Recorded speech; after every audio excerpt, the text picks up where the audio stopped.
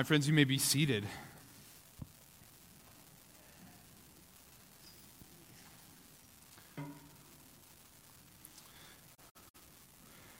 We've just sung of God's amazing grace and how He has set us free from our chains of bondage and sin, and that He is forever ours. Let us now go to prayer to Him in light of that. Father, we bless you and we praise you, Lord, for the fact that we are forever yours. Father, you've told us in your word that there is nothing that can separate us from the love of God. God, not even rulers, not even authorities, not even principalities, demons, anything in all this world, Lord, you have told us that nothing will separate us from your love, even our very selves. And Lord, you showed us that nothing would separate us from you by sending your Son, Jesus, to be the payment of our sin, the payment of the chains that we were due.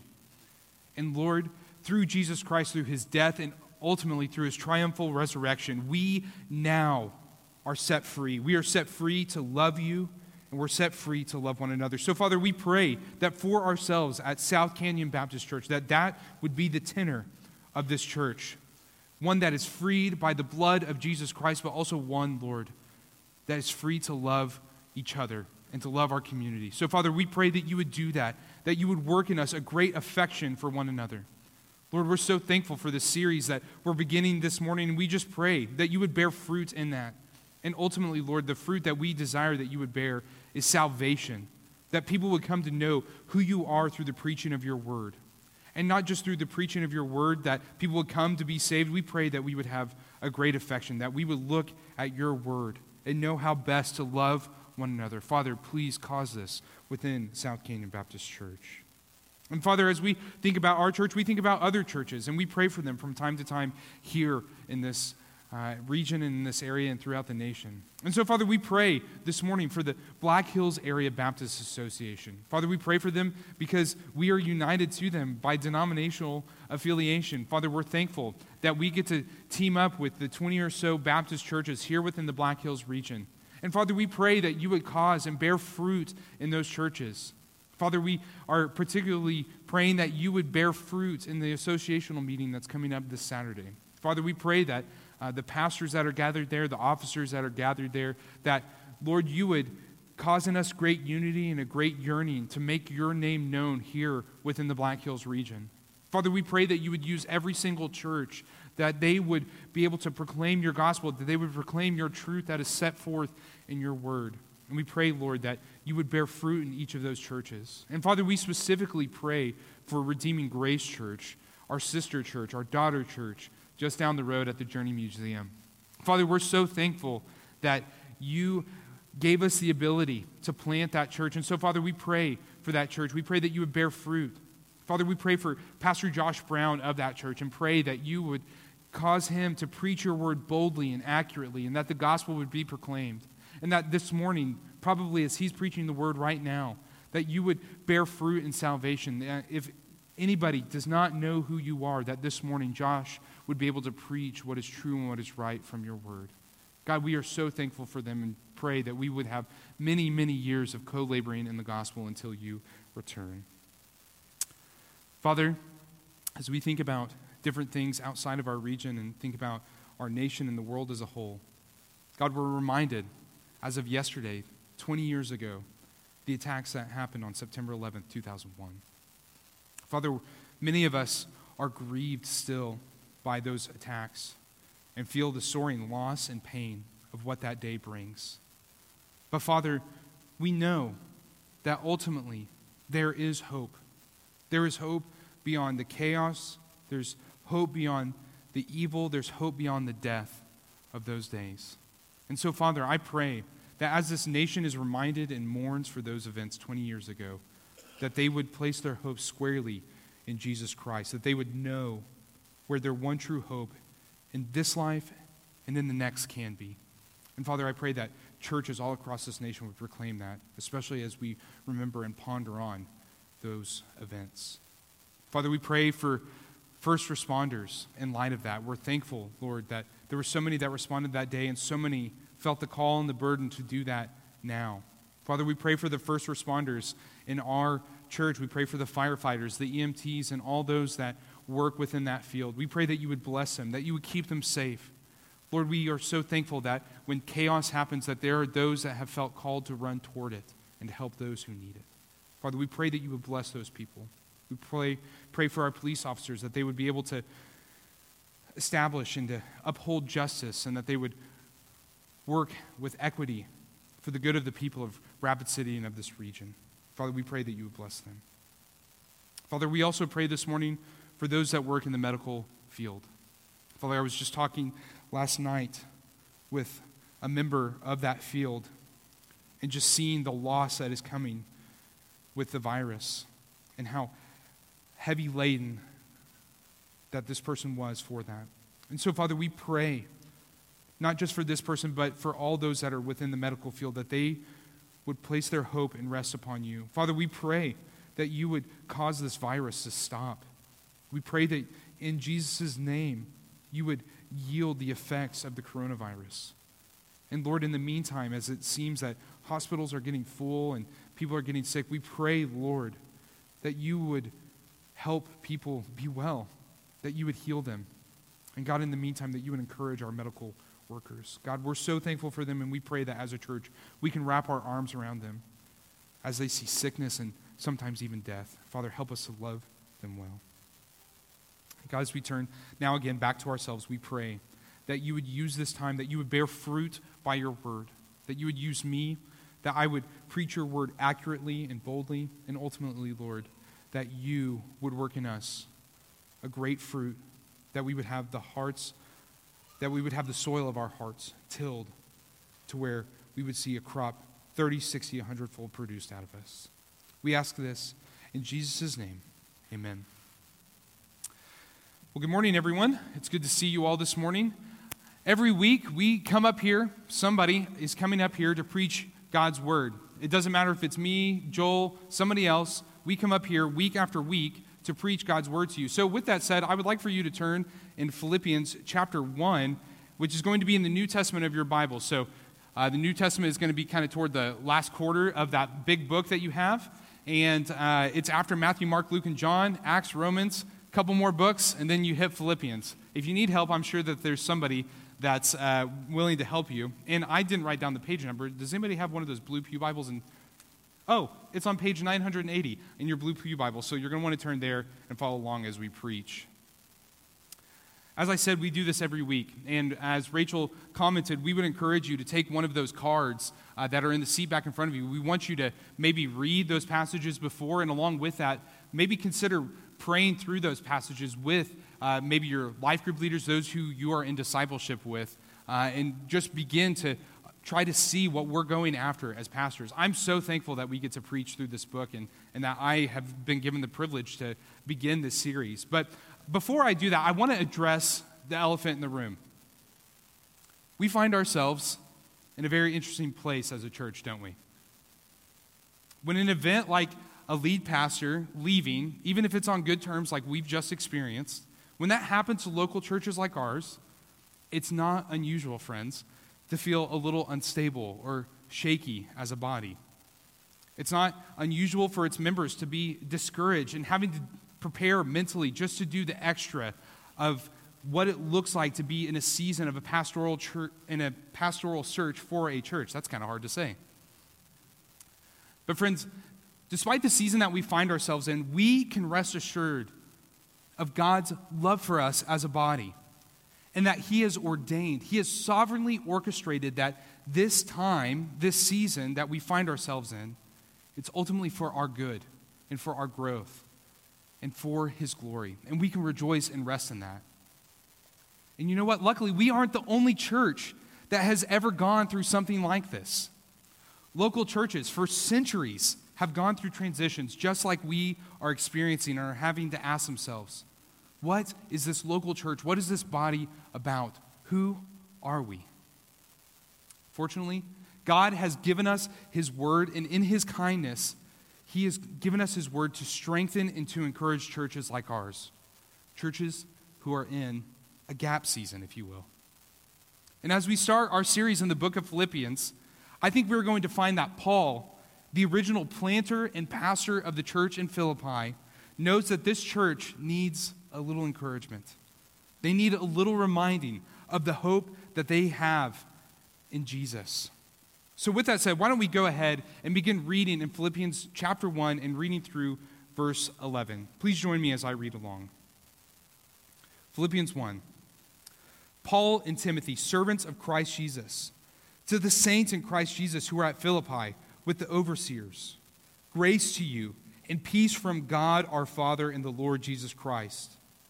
I thank my God in all my remembrance of you, always in every prayer of mine for you all, making my prayer with joy, because of your partnership in the gospel from the first day until now. And I am sure of this, that he who began a good work in you will bring it to completion at the day of Jesus Christ. It is right for me to feel this way about you all, because I hold you in my heart. For you are all partakers with me of grace, both in my imprisonment and in the defense and confirmation of the gospel.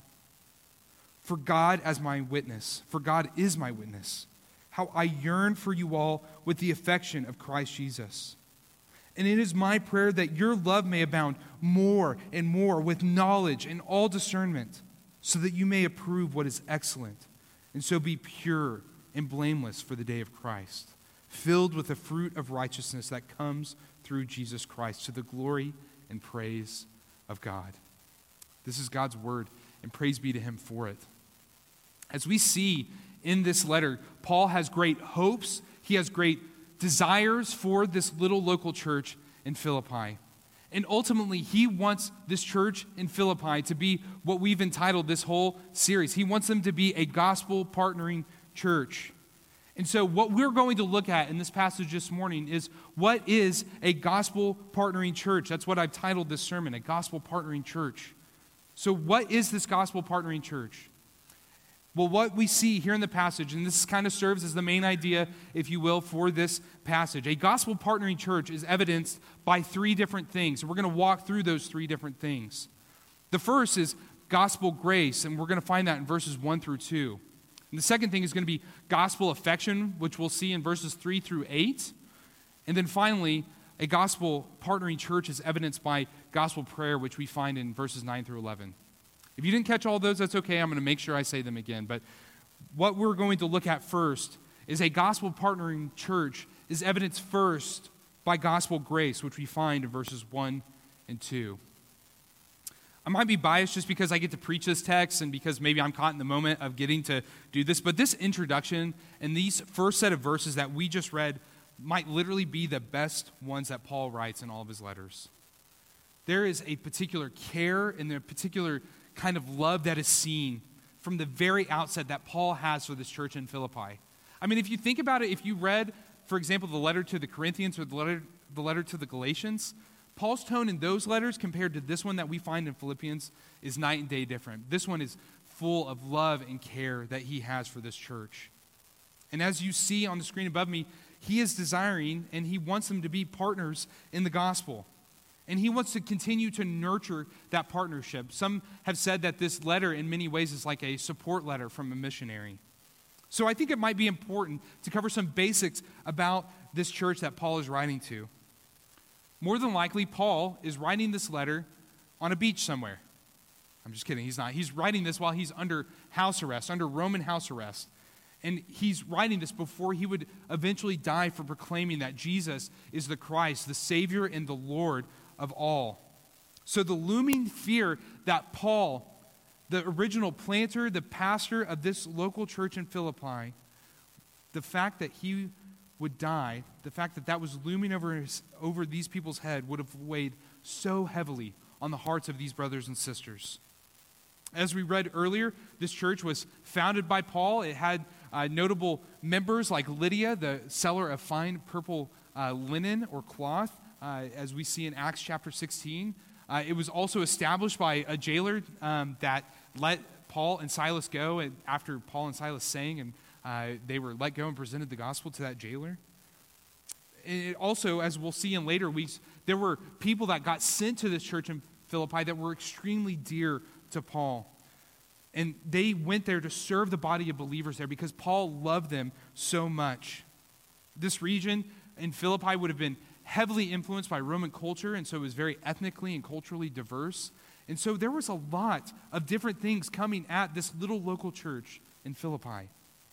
So if we just pause and thought about it for a moment, and we tried to place ourselves in Paul's shoes, we can see why Paul would want to write the words that he's writing to them.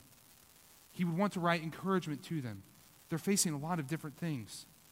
Their church founder is getting ready to die, more than likely. And he's getting ready to die for the faith that they're holding on to, which, if you think about it, maybe they're going to die as well. There's pressure from the Roman government for worshiping Jesus. And they're at a crossroads if they should or can progress in the growth of the gospel, because it will ultimately be costly for them to do that. So what does Paul say to a church that finds themselves in a transition and with all the pressures and weight of the world on their shoulders? What does he begin to say to them? Grace to you and peace from God our Father and the Lord Jesus Christ. From the very beginning, Paul wants all of the believers to know that there is grace to be found and peace to be had from the relationship that they have with God the Father and Jesus the Son because of the gospel. As Paul and Timothy address every single one in this particular church, this is what is on the forefront of their mind, that they would be reminded of the grace and peace that is found in the gospel and the gospel alone. So I think the question that we need to ask is, well, what is this good news? What is the gospel that gives me grace and peace in the midst of uncertain circumstances? Well, I'm glad you asked. This is my favorite thing I get to do every week, is to preach this very good news. It's the reality that God the Father loved them, these people in Philippi, and us this morning so much that he would send his son Jesus to be the one that could live the sinless life that they could not live, and to die a death on a Roman cross for the sins that they ultimately deserved, to pay the penalty that they deserved. It would have not mattered if you would have come from a Roman background with all the perversity and immorality, or if you were a devout Jew following closely all of the Lord's commandments. This gospel, this good news was for you, that Christ died for you.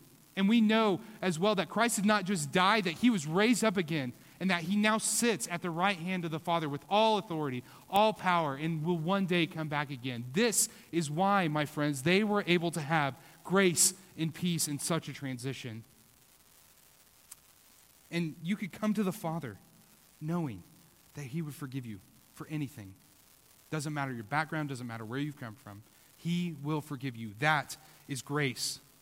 Being given mercy where penalty, where death should have been, that is grace.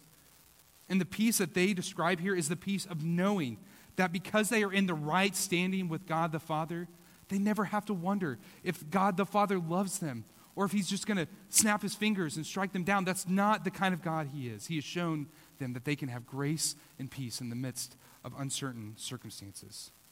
And God has shown this through Christ the Son. This is the gospel. This is the good news that he is assuring them of at the beginning of this letter. And this grace and peace, it's offered to all, as I just offered it to all. But Paul and Timothy particularly want every person in this little local church of First Philippi to know it.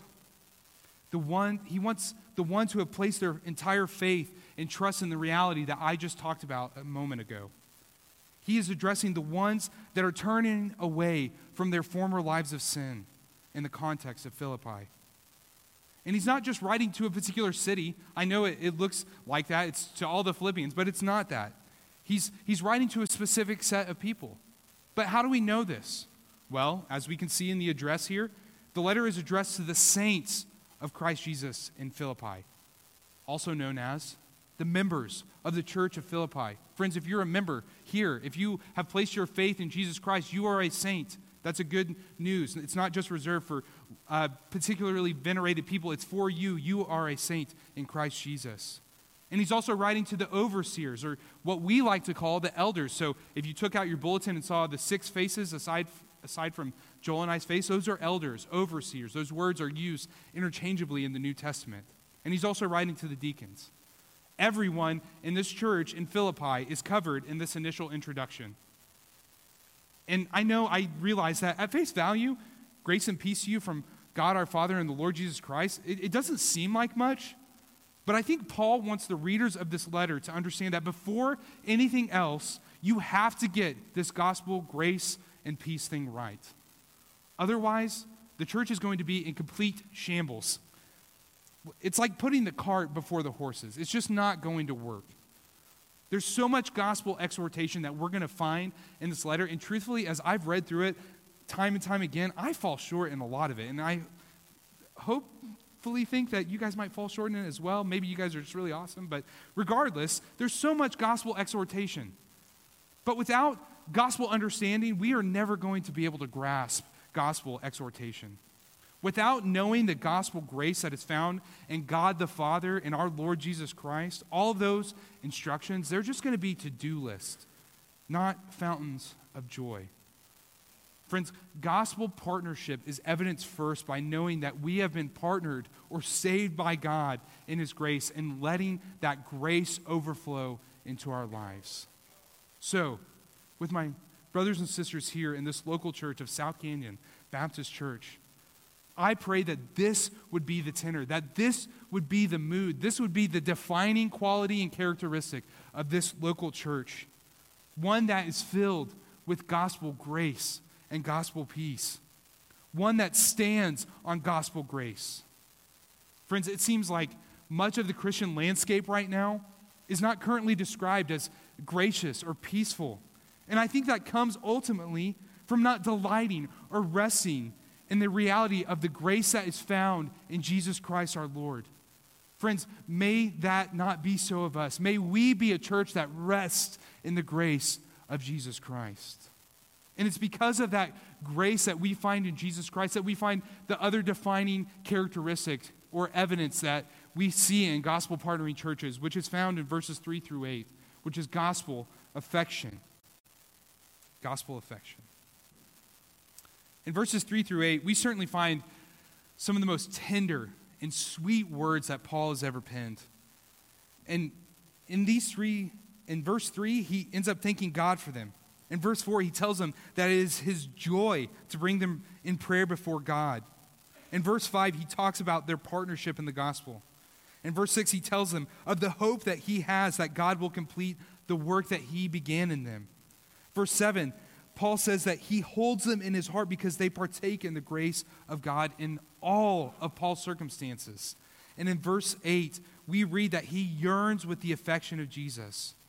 That's like saying, I love you so much, and I'm striving to love you just as much as Jesus, even though he can't do it. But he's trying to say, I love you that much intestinally. I love you so much. We've probably all felt that way, right? We've probably all had that time where we feel that deep love for someone within our intestines. We just feel it in our heart. It makes our stomach sick, right? We love them so much. This little section here in verses 3 through 8, it puts all of our love letters, it puts all of our text messages, it puts all of those notes that we pass in class to that significant other to shame. This is the sweetest thing that we see Paul writing to this church. He loves them so, so much.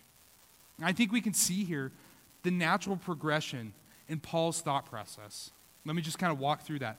Because gospel partnership is first seen by gospel grace, then naturally gospel grace creates a gospel affection for others because of gospel grace.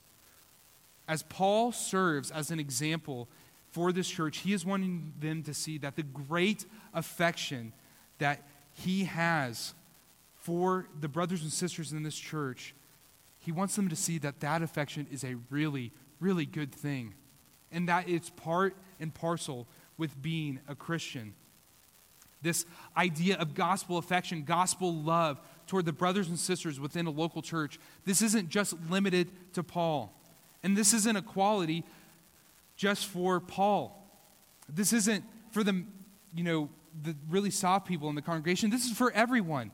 This is for the manliest of men and the kindest of women. Everyone should have this kind of gospel affection.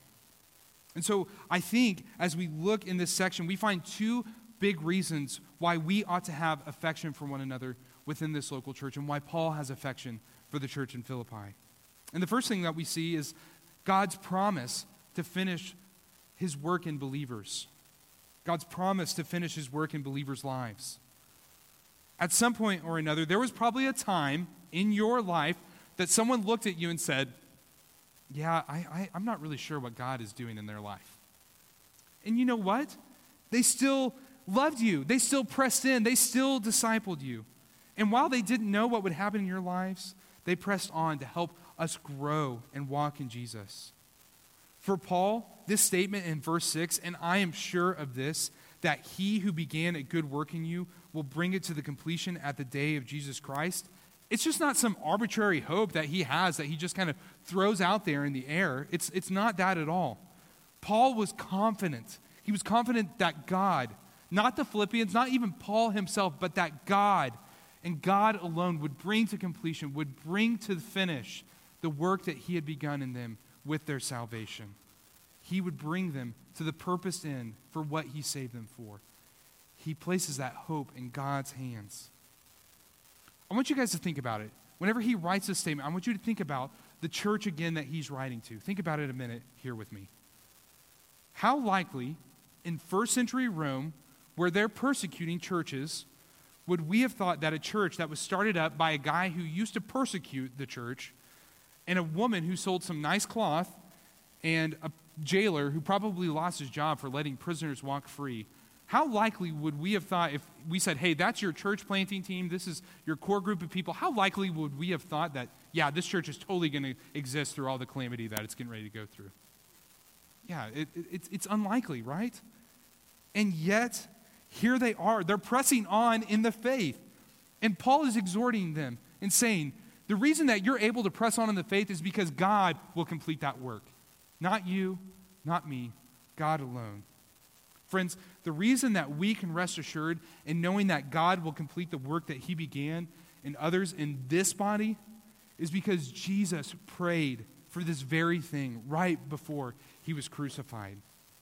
He prayed for future believers when he prayed in John 17.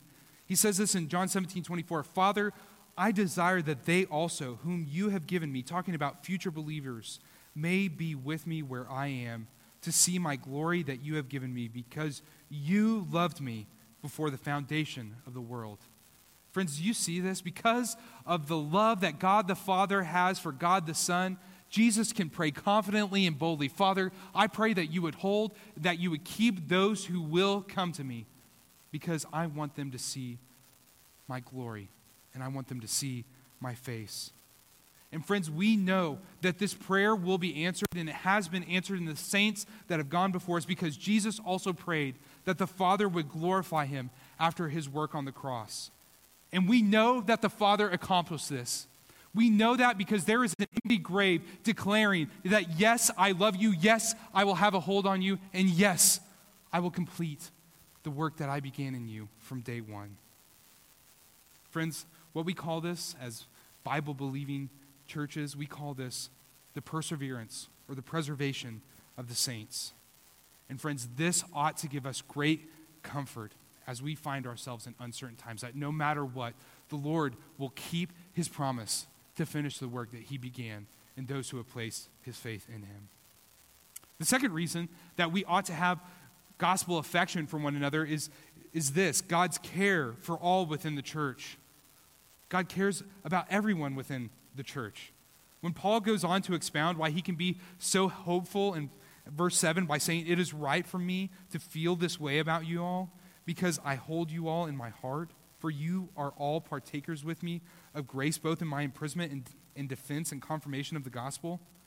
He is saying that within this church of Philippi, that all those people, they're not just the aim of his affections, they're also whom God has shown grace to. And because God has shown grace to all within this local church, therefore he gets to have affection for them. Because God loves them, Paul gets to love them. Because God loves you, I get to love you. Because God loves us, we ought to love one another. Friends, this is a sweet thing. It's a sweet truth. And whether Paul was walking as a free man or as a slave or a bondservant or as a prisoner in Roman chains, Paul cared for all that God showed his grace to. And therefore, Paul showed love and affection to them. To show you all that my seminary education has worked and that those dollars have been put to good use here, in the Greek here in verse 7, when Paul uses the word all, which is pantone in this particular verse, whenever he uses that in the Greek, that roughly translates in English to the word all. What this means is that every single person, all of them, mattered to Paul. All of them. It didn't matter who they had been, where they had come from, or what high school they went to. Paul loved them because God had shown them grace. Members of South Canyon Baptist Church, I wonder if that's true for us as well. Do we have a great affection for those that God has saved within this church? This affection that Paul has for others, it's not just limited to Paul. It's an exhortation to us. So, I want to address a few people. Let's start over here. For my friends who sit over here on this side of the aisle, I'm taking right here, this chunk right here. For all of you who sit on this side of the aisle, do you make an effort to show love and to serve those on this side of the aisle and up in the balcony? Do you make an effort to do that? Do you strive to do that? You're not off the hook. For all my friends over here, do you see people over here? Do you make an effort to go talk to them? Or do we just rush into our church and find our usual seat? Or do you look for that person that might be alone sitting by themselves and invite them to sit next to you? And to my friends in the balcony, I don't even know what to do with you. I'm just kidding. Do you guys just run out the door after the service is ended? Or do you make an effort to show affection by coming down here and talking to us lowly people? Friends, we have such a great opportunity to show affection and gospel love to one another. And I pray that the reputation of South Canyon Baptist Church would be that we show love and gospel partnership to one another, that we have gospel affection. Friend, I would make it a challenge to you for yourself this month that you will have somebody in your home that you do not know well from this church. Have them over for a meal. Have them over for dessert. Take them out to coffee. Try to do that this month. And tell me about it. I'd love to hear how that went for you. For it is indeed in this kind of affection that we show the partnership that we have in the gospel by the way that we show gospel affection to one another. The other way, and the last way that we see gospel partnership evidence is through gospel prayer, and we find this in verses 9 through 11. As Paul concludes this section of verses that we're studying this morning, we find that in light of the partnership that he has in the gospel with this church, that it is manifested in gospel grace and gospel affection. But now he goes on their behalf in gospel prayer. And much like the rest of the verses here, it is a sweet and loving prayer. It's a prayer in verse 9 that they would abound more in love to one another, and that their love would be wise in knowing how to best dispense and to give away that love as they seek to show love and affection to one another.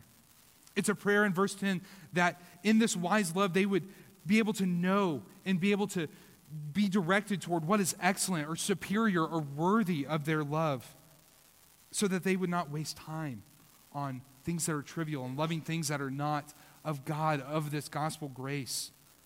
It's a prayer in verse 11 that desires for them to grow in the spiritual fruit of righteousness. He wants them to grow in Christ. He wants them to look like Christ. And he can say that because ultimately Christ is the one who makes us look like Christ. And it's a gift of Jesus. He prays that for them, that Christ would make good on this gift that he gives them, so that God might ultimately be glorified in their lives.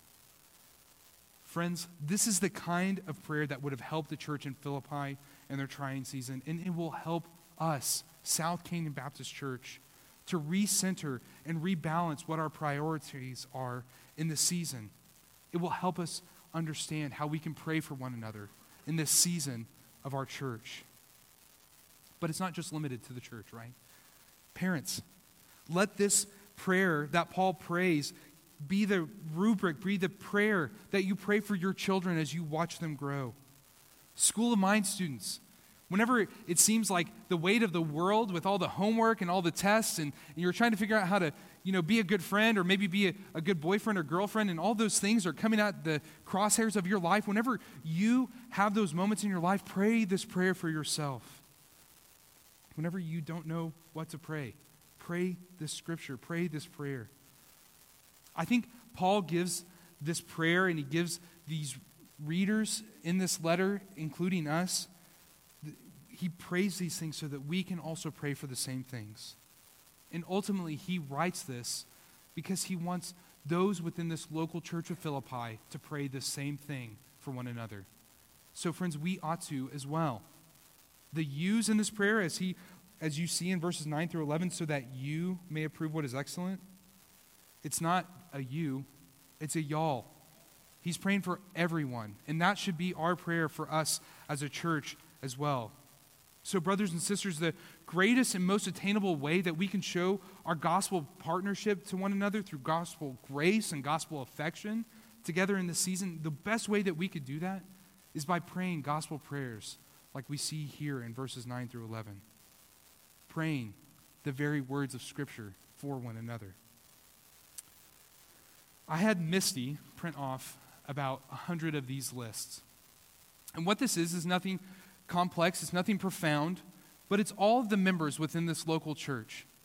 Friends, I would encourage you, especially if you're a member of this local church, outside the foyer, on the cabinets out there are these lists. And I would challenge you, friends, pray the prayers that you find in verses 9 through 11 for 5 people on that list every single day. Pray for them by name. Pray that their love would abound and that your love for them would abound. Pray that they would devote their lives and their love to Jesus and that you would walk alongside of them in that. Pray that together, that all of us, that we would become more like Jesus as we walk in this life together. Friends, I pray and we hope that our gospel partnership and our gospel affection for one another here at South Canyon Baptist Church would be evidence, would be seen in the ways that we pray for one another, for fervent and gracious and loving gospel prayer. The late missionary John Paton had a great father. And if you have a chance, there's a great autobiography by John Paton on his life. And one of the things that he details is just his sweet relationship with his father. And his father, as you can see in the pages, is known for great gospel prayer. And there's this instance in the book whenever John is reflecting on his father taking him to divinity school. It was a 40-mile walk from their house.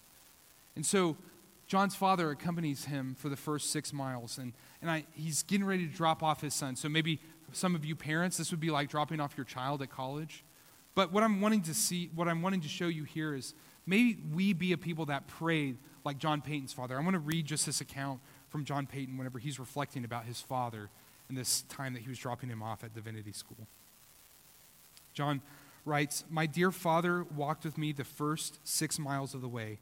His counsels and tears and heavenly conversation on that parting journey are fresh in my heart as if it had been but yesterday. And tears are on my cheeks as freely now as then, whenever memory steals me away to the scene. For the last half mile or so, we walked together in almost unbroken silence.